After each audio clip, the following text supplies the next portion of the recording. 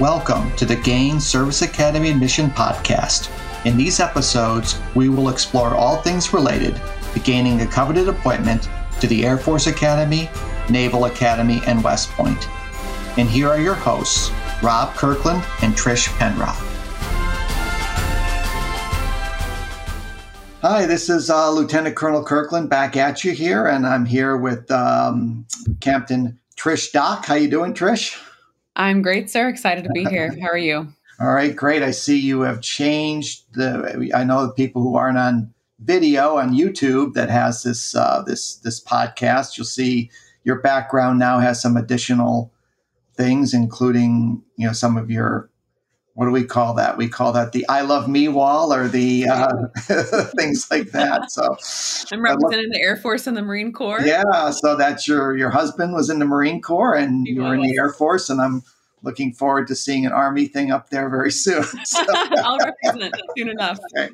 Well, great. Well, today we're going to talk about the whole person concept and the importance of that idea. And so when I think of whole person concept, there's an acronym that the Army ROTC uses, based on my background, Army ROTC, which is the SAL, Scholar, Athlete, and Leader. And the ROTCs, or service academies, are looking for a person who embodies those three areas well. And so I think today we're going to probably talk more about leadership, but maybe quickly, Trish, you can talk about what Scholar and Athlete and what we're looking at with those two in this kind of whole person concept. Yeah, and I think that's a really good point. It's kind of obvious when you say Scholar and Athlete, right? You're getting good grades in school.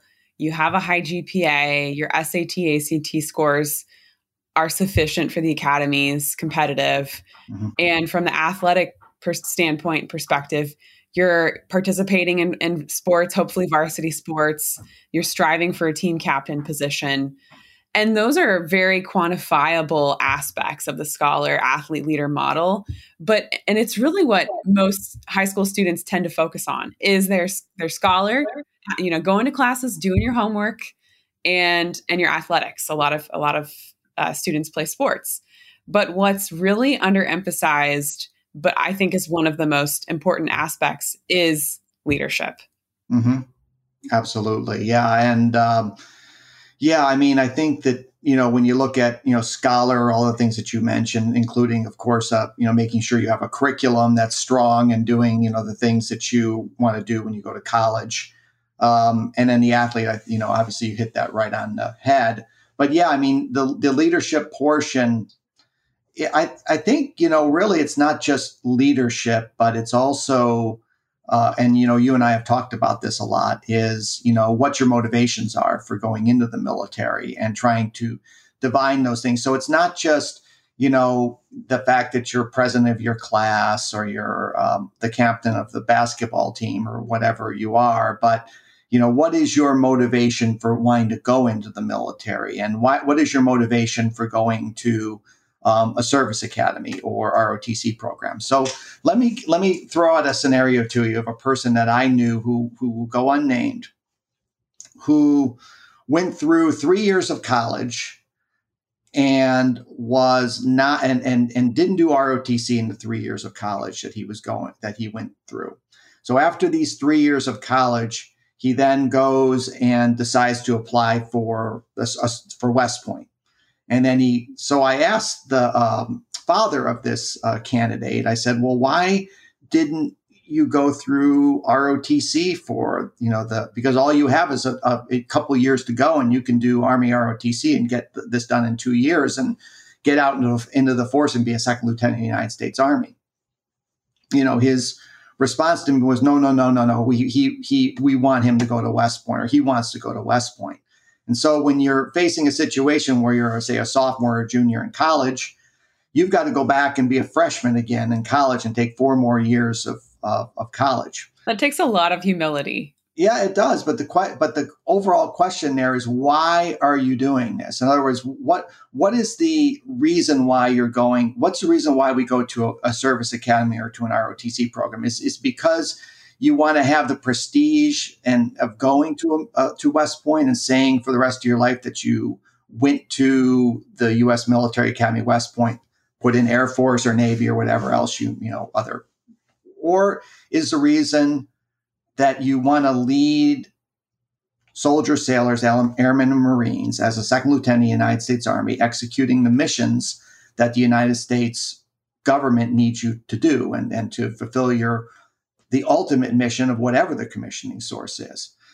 So he didn't really have a good answer for me on that one. And it kind of continues to bother me a little bit, even though this person eventually went through 4 years and then graduated and now is in the force. But there's, 2 or 3 years where that person could have been in the force doing things for the military.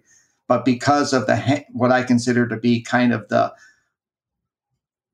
what I think a number of people see as the academies of graduating as a into itself, rather than what the purpose of the military academy is, which is serving as a second lieutenant. So the question there is, what is the motivation? What is the overall motivation of that person? Is it just to have graduated from the academy, or is it to serve? What's the thing that's driving that person to wanting to do all of this?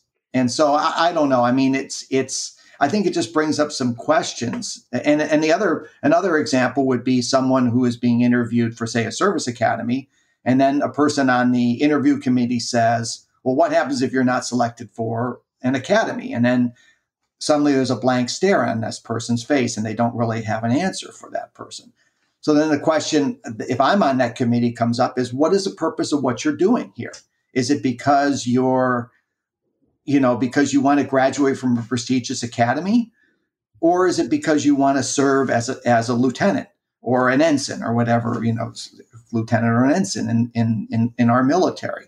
What is your ultimate goal? What is the ultimate reason you are doing this in the end? And if your answer is, well, I'm not, if it's an academy or nothing, you have to question the motivation of that person. And if that person's doing it for the right reasons, in the end, and if they understand the larger picture. So am I being too tough here? And please, Trish, tell me if I'm being too tough. I may be, but it's just my kind of initial rant or thinking about on this issue. No, I don't think you're being too tough at all. My perspective, the only other perspective that I could offer is sometimes there's folks who don't come from military families who find out about the service academies, and maybe they don't even know about ROTC. They don't know what ROTC is. They think it's just junior ROTC is in high school and then that's it. And because they're so new to this community, they haven't done the research yet to figure out, okay, are there different options? So to them, they want to join the military, they want a commission, and they're not even really aware of ROTC and all of the opportunities there. And that's just a matter of not educating yourself. However, if you go into an interview and you don't know about ROTC, have you really done the due diligence? Have you really shown to the committee that you are prepared and know what you're taking on? Because if you don't even know about ROTC and you want to go to a service academy and you're in a congressional interview or you're in your liaison officer interview, I would question, okay, is this someone that's really committed and ready to be an officer if they can't even figure out the different ways to become an officer? What do you think of a person who doesn't get into an academy but is offered an ROTC scholarship and turns it down? In other words, West Point Academy or nothing. Yeah, and we have candidates that we've worked with who are like that. We do, and that's a really tough question because, from my perspective, if they're turned down from an academy and they turn down an ROTC scholarship, I'm almost happy that they did that because I don't want that person. I want a person who's going to put the needs of the service and the Constitution, supporting and defending the Constitution, above their own personal gain. Now we all have personal gain, and we're all going to prioritize ourselves to some extent. But if you aren't willing to commission because you believe that a second lieutenant out of West Point is better than a second lieutenant out of Army ROTC, then I want go enjoy your civilian life and do something else. Right. Yeah. And, I think I think you're right on there. I think it's also myopic, in a lot of ways. I think, that it's really not understanding the larger picture of what's really going on. And the fact that ROTC produces the vast majority of our officers and they're serving in senior positions and are probably the most important commissioning source that we have in the military. And so, it's an education piece, but it's also a, just having your priorities and understanding what your priorities are. So I guess,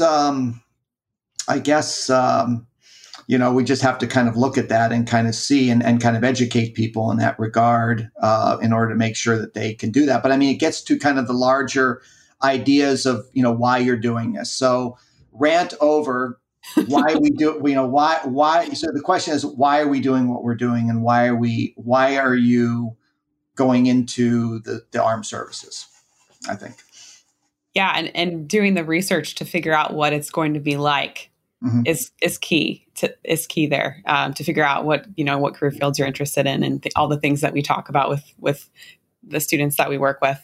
But getting back to the leadership piece, of the 10,000 candidates that apply to each service academy every year, what percentage of them, sir, do you think actively take on leadership roles and would kind of meet the criteria for leader in the scholar athlete leader model? And what does that look like?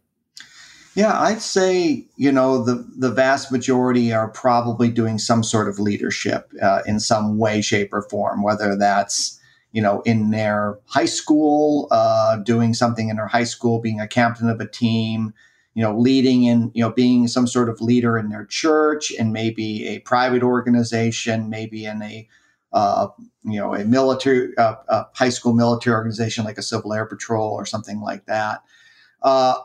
I think the majority of people are doing that. It's really what I see as the quality of those leadership roles. And in particular, and we've talked about this before, is the emphasis on the peer leadership piece of this, which is important. And, if you look at the service academies, and I'll make this argument a lot, is that you'll notice if you look at the percentages that are class presidents, it's extremely, it's almost crazy high how much. I think it's like 15% or something, about maybe if it's higher than that. And that indicates to me that the service academy values the class president as a particular role, because what it shows is that your peers are the ones that are that value you as a leader. Because let's face it, you can do a lot of leadership outside of school or outside of and become a quote unquote leader through a lot of different things. And your parents could have been the one that set you up in these organizations, but it's not. It's a very, very rare. You're not going to see a situation where someone's elected class president because mommy wanted you to be the class president. You know what I mean? And so and so it's kind of the BS filter that the academies have, and I think ROTCs maybe to a less degree, about what's a true leadership position and what's not, is it's pretty easy to see. And when you take a look at all of these candidates, records, and you take a look at all of them, and you take a look at the ones that we've had, you can see which ones, seem to be the ones that are the truly standout leaders versus somebody who's not quite as much of a standout leader. But that doesn't mean you can't improve. Sure. And there's no time like the present to improve. Jump into anything now. But one of the big things that I see is differentiating between if a leadership position was elected by your peers or selected by an adult. Team captains is a great example. Is that something where your team came together and elected you as team captain, or did the coach choose? And you can communicate that, and you can show that, my peers chose me to be the football team captain versus my coach. And those small little nuances do matter. And it's also a good thing for, if you're an underclassman now in high school, to start thinking about, okay, my relationships with my peers matter. If I'm going to be a leader, thinking about what leadership looks like, and not just, bossing everybody around as a leader, but actually having charisma and not just relying on positional authority. Right. Yeah. I mean, that's awesome example of that. And there is, like, in the application, there's spaces to do that on the application, in your ROTC or Service Academy application. They list, there's usually an additional comment box, and it's important to kind of put down those things, that elected by peers, or like you were saying. I mean, that may not seem to be evident, but it is something I think that's very, very important. That's why, like, the Service Academy will tend to give more points and give more consideration to somebody who's the captain of a very popular team. For example, the football team, or the women's basketball team, women's soccer team, or whatever it is, the popular sports in school. Because first of all, the tendency is it attracts probably higher quality athletes in some respect. Now, don't want to disparage other sports, but it gets a lot of attention, gets a lot of school attention or whatever. So then the selection of the captain in that sport is known throughout the school in a lot of ways. So if you're the captain of the football team, people are going to know that you're the captain of the football team. Versus, I think you'd be hard pressed to ask in a typical high school who the president of the tennis team is. I mean, who the captain of the tennis team is. You're hating on tennis. Tennis, or I don't know. Let's think of another one. I don't know. Cross country. I don't know. Those are two examples. You wouldn't really, in my high school, you wouldn't know who the captain of the cross country team was. Yeah, and I think if you pull that out too, it's like thinking about, okay, why does the military want folks who have good relationships with their peers? When you're commissioning as a second lieutenant and you're 21, 22 years old, yes, you're going to have a lot of other 20, 19, 18-year-olds working for you. You're also going to have people in their 30s working for you. So it's important to have that ability to be able to communicate effectively with people and lead people. Right. And then in the ROTCs or in the service academies, it's really all about peer leadership. The 4 years you're there, you're going to be leading your peers. So that is even, that in the short term, that's even more important, is that, generally, if you were ostracized by your peers in high school, it's likely that you're going to continue that being ostracized to a degree in ROTC or in the service academy. So it's going to continue to follow you, because whatever traits you had or whatever, kind of characteristics you had is going to continue there later versus, a person, who, is head of the student senate and organize the senior prom. Like, I've dealt with a couple of candidates recently who've done that. To me, I mean, I don't know about you and your senior prom, but I wouldn't want to put it in the hands of somebody I didn't trust. I want to have a great senior prom, and if I knew if somebody who I didn't think was a good leader was running it, I'm going like, no way, because this is my senior prom. This is an important part of kind of who I am. So I'd say that that's kind of where the academies and ROTCs kind of look at things, and in more depth and nuance in those ways. But that's not saying I don't think that you can. Somebody who is not in those positions can't continue to iteratively improve themselves over the time. And so I think you hit on it earlier, is, getting involved in things, finding leadership opportunities, just improving your leadership over time by volunteering with leadership. And what you find is, if you volunteer, organize people, you get better at what you're doing, so that by the time, say, you are a senior and you're getting ready to go, you've improved your ability to work with others, you've improved yourself, and you learn how to work with others, rather than avoiding it, you meet it head on and work and develop those kind of things. So sometimes what I recommend candidates to do is, do you see some trash on your road outside your in your community? Why don't you, organize a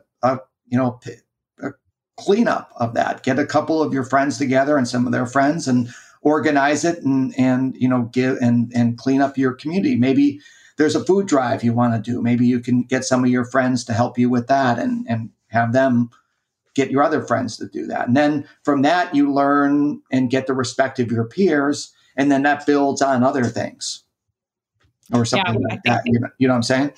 Absolutely. One of the dead giveaways is when you're in an interview and someone asks you, okay, can you tell me about when you were the, leader of this charity organization? Can you tell me, an example of a time that you had a success, an example of a time that you had a failure, and what you learned from that? And if you didn't actually do a whole lot as a leader there, it's going to be hard for you to come up with solid answers for that. So actually, investing the time into your leadership responsibilities and potentially, you might become a leader in an organization and there's really not a lot going on. And so students use that as an excuse. Well, we weren't having meetings or this happened. And that's not acceptable because as a leader, it's up to you to make things happen. So you need to take the initiative to put those meetings together and find some underlying ways to unify the team if that's what's going on. Right. And you talk about failures too. I mean, if you're really invested in an organization, you're going to have failures along the way too. So that the almost all of the interviews get at this kind of example of failure, or a time that you've had difficulty, So, if you really care about anything or care about an organization you're going to involve in, you're going to hit rough spots. Like I had a candidate this year who was having difficulty getting his organization recognized by the school. And so he had to fight a battle for a year to get the money and the recognition to even start an organization in his high school. So that's someone who's fighting through, an administrative issue, feeling strongly about something, and then eventually pushing through. I mean, so that's a person who, is a leader, a person who cares about something, who, faces some sort of opposition or difficulty, works through it, and then we see a success on the other end of it, So, another indicator of somebody who, is a leader, as they say. So, so it's multidimensional. It doesn't necessarily have to be in your high school. It doesn't necessarily have to be in your community. It can be, like Civil Air Patrol or Junior ROTC or something like that, but it can be a multitude of different organizations. And there's, if there's a problem, it probably needs a solution, and you can insert yourself in there and make a difference. And finding out what the problems are and your passion and your area of passion. If you're, whether it's, maybe you're going to go research this issue as an intern somewhere and hope, there's just so many different options. It doesn't have to be the traditional option, as long as you have responsibility, you have a job, you can work your way up the ladder at work. You could become the store manager. There's just so many room for different things that the academies want to see. Yeah. And we talk about a job. I think that's oftentimes, okay, so the military and a lot of parents, I think, and candidates don't really understand this, is that we are more practical in who we are as people. We're less interested in the fact that you went to Africa and fed the children in Africa versus actually, and there's nothing wrong with going to Africa and feeding the children on your parents flew you over there to do that. Or, there's nothing wrong with that. But what I'm saying is that actually having a job where you're actually working in with adults and having to execute a mission to be able to do something, like just simply being like a server at a restaurant and being able to have to do cooking something in a restaurant. I had a candidate a couple of years ago who was a assistant manager of the frozen food section of a Target store. And he was supervising people in their 30s. And he had generators that broke down, and he had to figure out how to get these generators repaired. We would have lost millions of dollars worth of food in the Target store. And he had to actually fire people who weren't doing what they were supposed to do in the section. He was 18 years old. Yeah. So what does that tell you? Okay, so sometimes we downplay having a job, having a paying job. But to me, I mean, that shows me sometimes if you can really talk about things like that, more leadership than some sort of, esoteric organization that, you or someone else may have gotten you into, where you're doing something. So do not underestimate a paying job, in my opinion. Especially for service academies, I found that it seems like it's very critical. And if you have a job, definitely talk about it if you're applying to a service academy during your congressional nomination interview, because congressmen and women love to hear about the responsibilities of a job, because it's exactly what you're saying, sir. Yeah, and paid work is lots of points on a lot of these things. Sometimes they make an emphasis about paid work year round, and they're trying to get at maybe people who, are maybe that need to support their family. So they want to give them additional bump. But I think even a part-time job over the summer or something can be huge. And the life lessons that you learn over a period of time in doing a job, I think the leadership there is just tremendous in a lot of ways. And so I think it's something that what I see with some parents is they keep their kids away from a paying job and and to do other things. And, I can understand if it impedes, during the academic year, impedes your ability to be able to, to do your homework and things like that. But oftentimes what you'll see over the summer is it's jam-packed full of, of these extracurriculars at the expense of, maybe having a part-time paying job that, will introduce them to other things that I think are, such as what we just talked about, that I think is maybe in my mind more important life lessons than just, simply adding another extracurricular in the summertime. Definitely. There's just so many nuances with the scholar athlete leader model, but I think like we've been talking about leadership, it's just a lot harder to define than scholar and athlete. So I'm really glad that we could kind of dive into that today. Yeah. So I know also in the blog post that we just did, you talked a little bit about values. Yes. I noticed and values. And we always, and that I've done, some ranting on values, right, too. So, Army values, Navy values, Air Force values. So what's that all about, and why did you bring that up in your blog post? Because you wrote that blog post that listeners can find on our site, sites, I should say. I mean, it comes back to, why are you joining the military in the first place?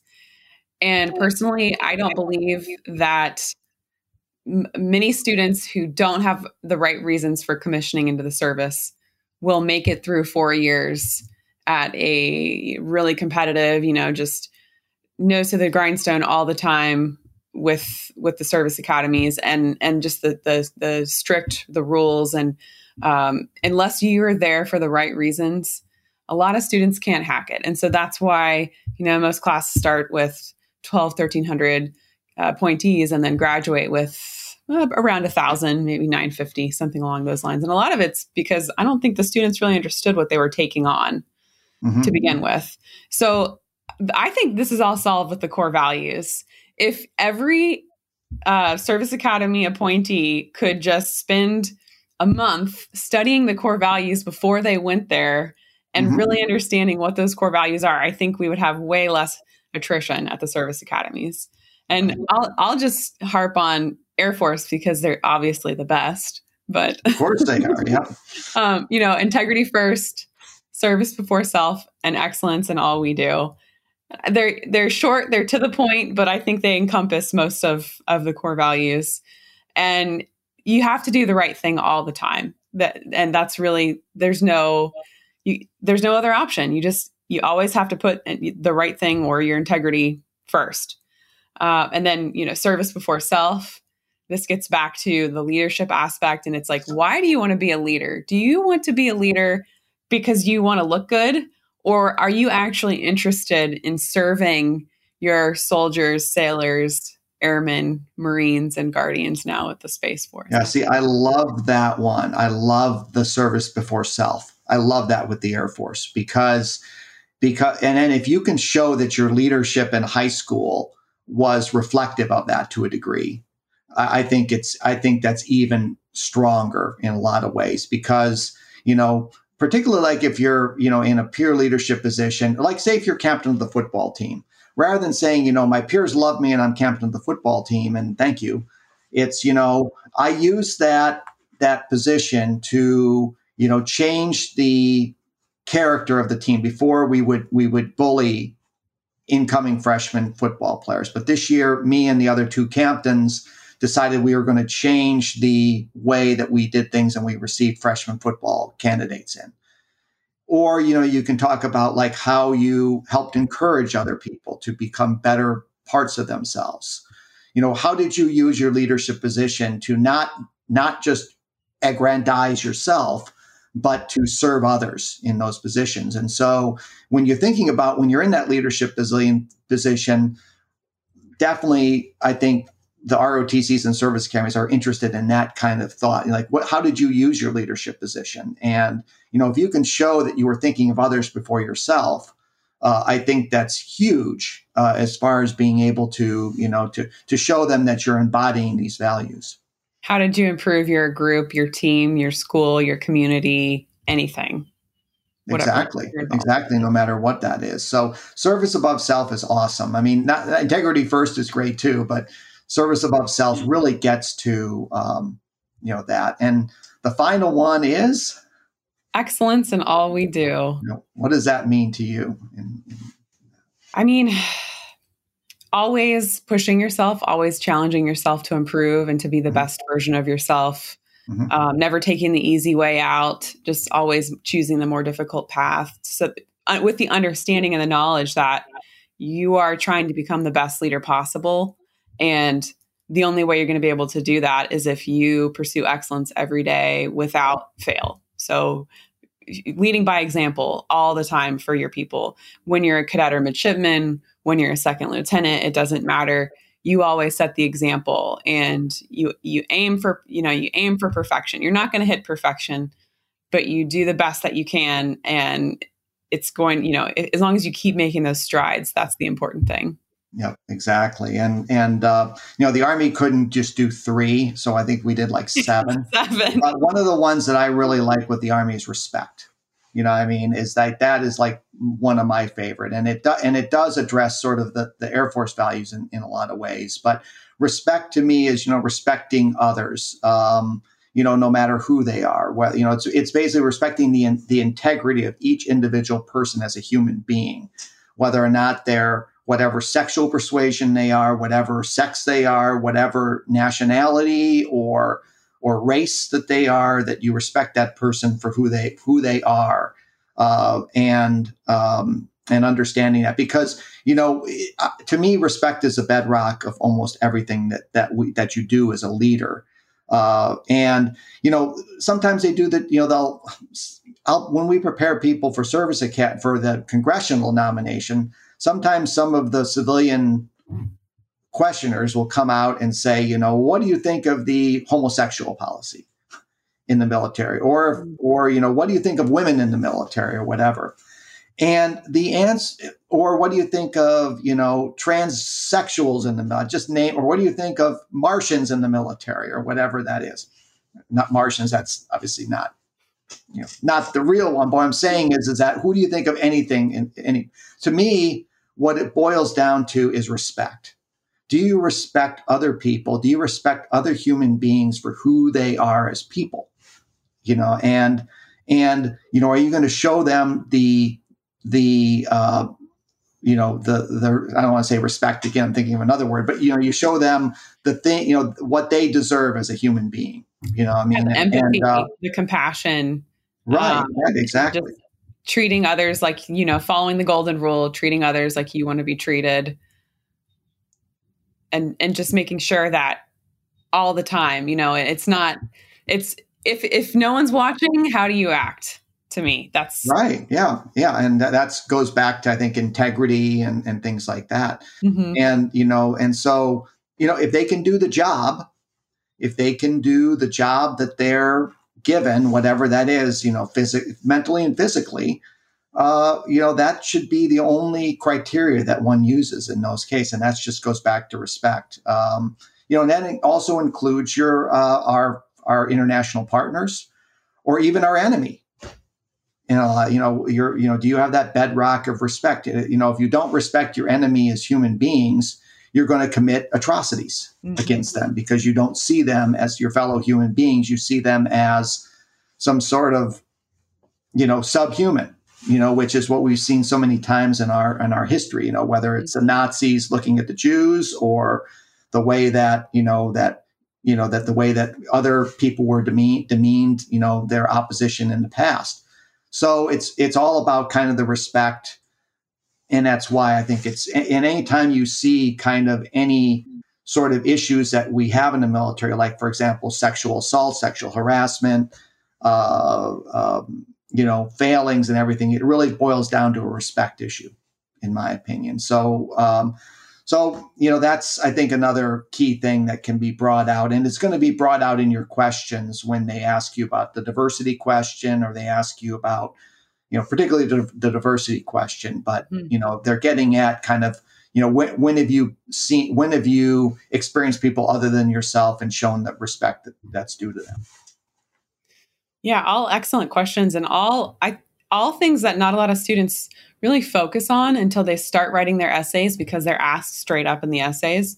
So if you're listening to this right now, now's the opportunity to go out there and start, pursuing, maybe getting out of your comfort zone a little bit, volunteering for that job, that leadership position, just building those relationships to eventually take a leadership position, because you got to start somewhere. You're not just going to be a leader in a group. First, you have to join the group. So get started now and go out and fail, be willing to fail gracefully, and then pick yourself up and keep going. Exactly. And oh, by the way, continue to build up your body and through athletics and through, getting ready for all the physical fitness tests, and keep your straight A's or your A's and continue to work towards your SAT and ACT scores and all of those things while you're doing those things also. So we don't want to, of course, de-emphasize the scholar athlete piece of this, but today's discussion was kind of on leadership, motivation, embodying the values and doing all of those things that are kind of part of the more kind of amorphous L of this scholar athlete leader that we kind of get at. So I had fun here today. I don't know about you. Me too, sir. It was great. All right.